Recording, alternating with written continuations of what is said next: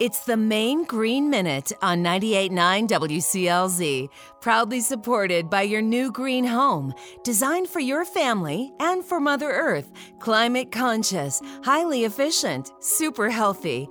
Douglas Ridge Eco-Conservation Neighborhood in Brunswick and at douglasridge.com. White-tailed deer are an important part of Maine's natural ecosystem, but they can make quick work of shrubbery around our homes, even in residential areas, where they may be in harm's way near busy roads. This can be especially true in winter. There are a number of non-toxic ways to discourage deer from munching at your shrubbery.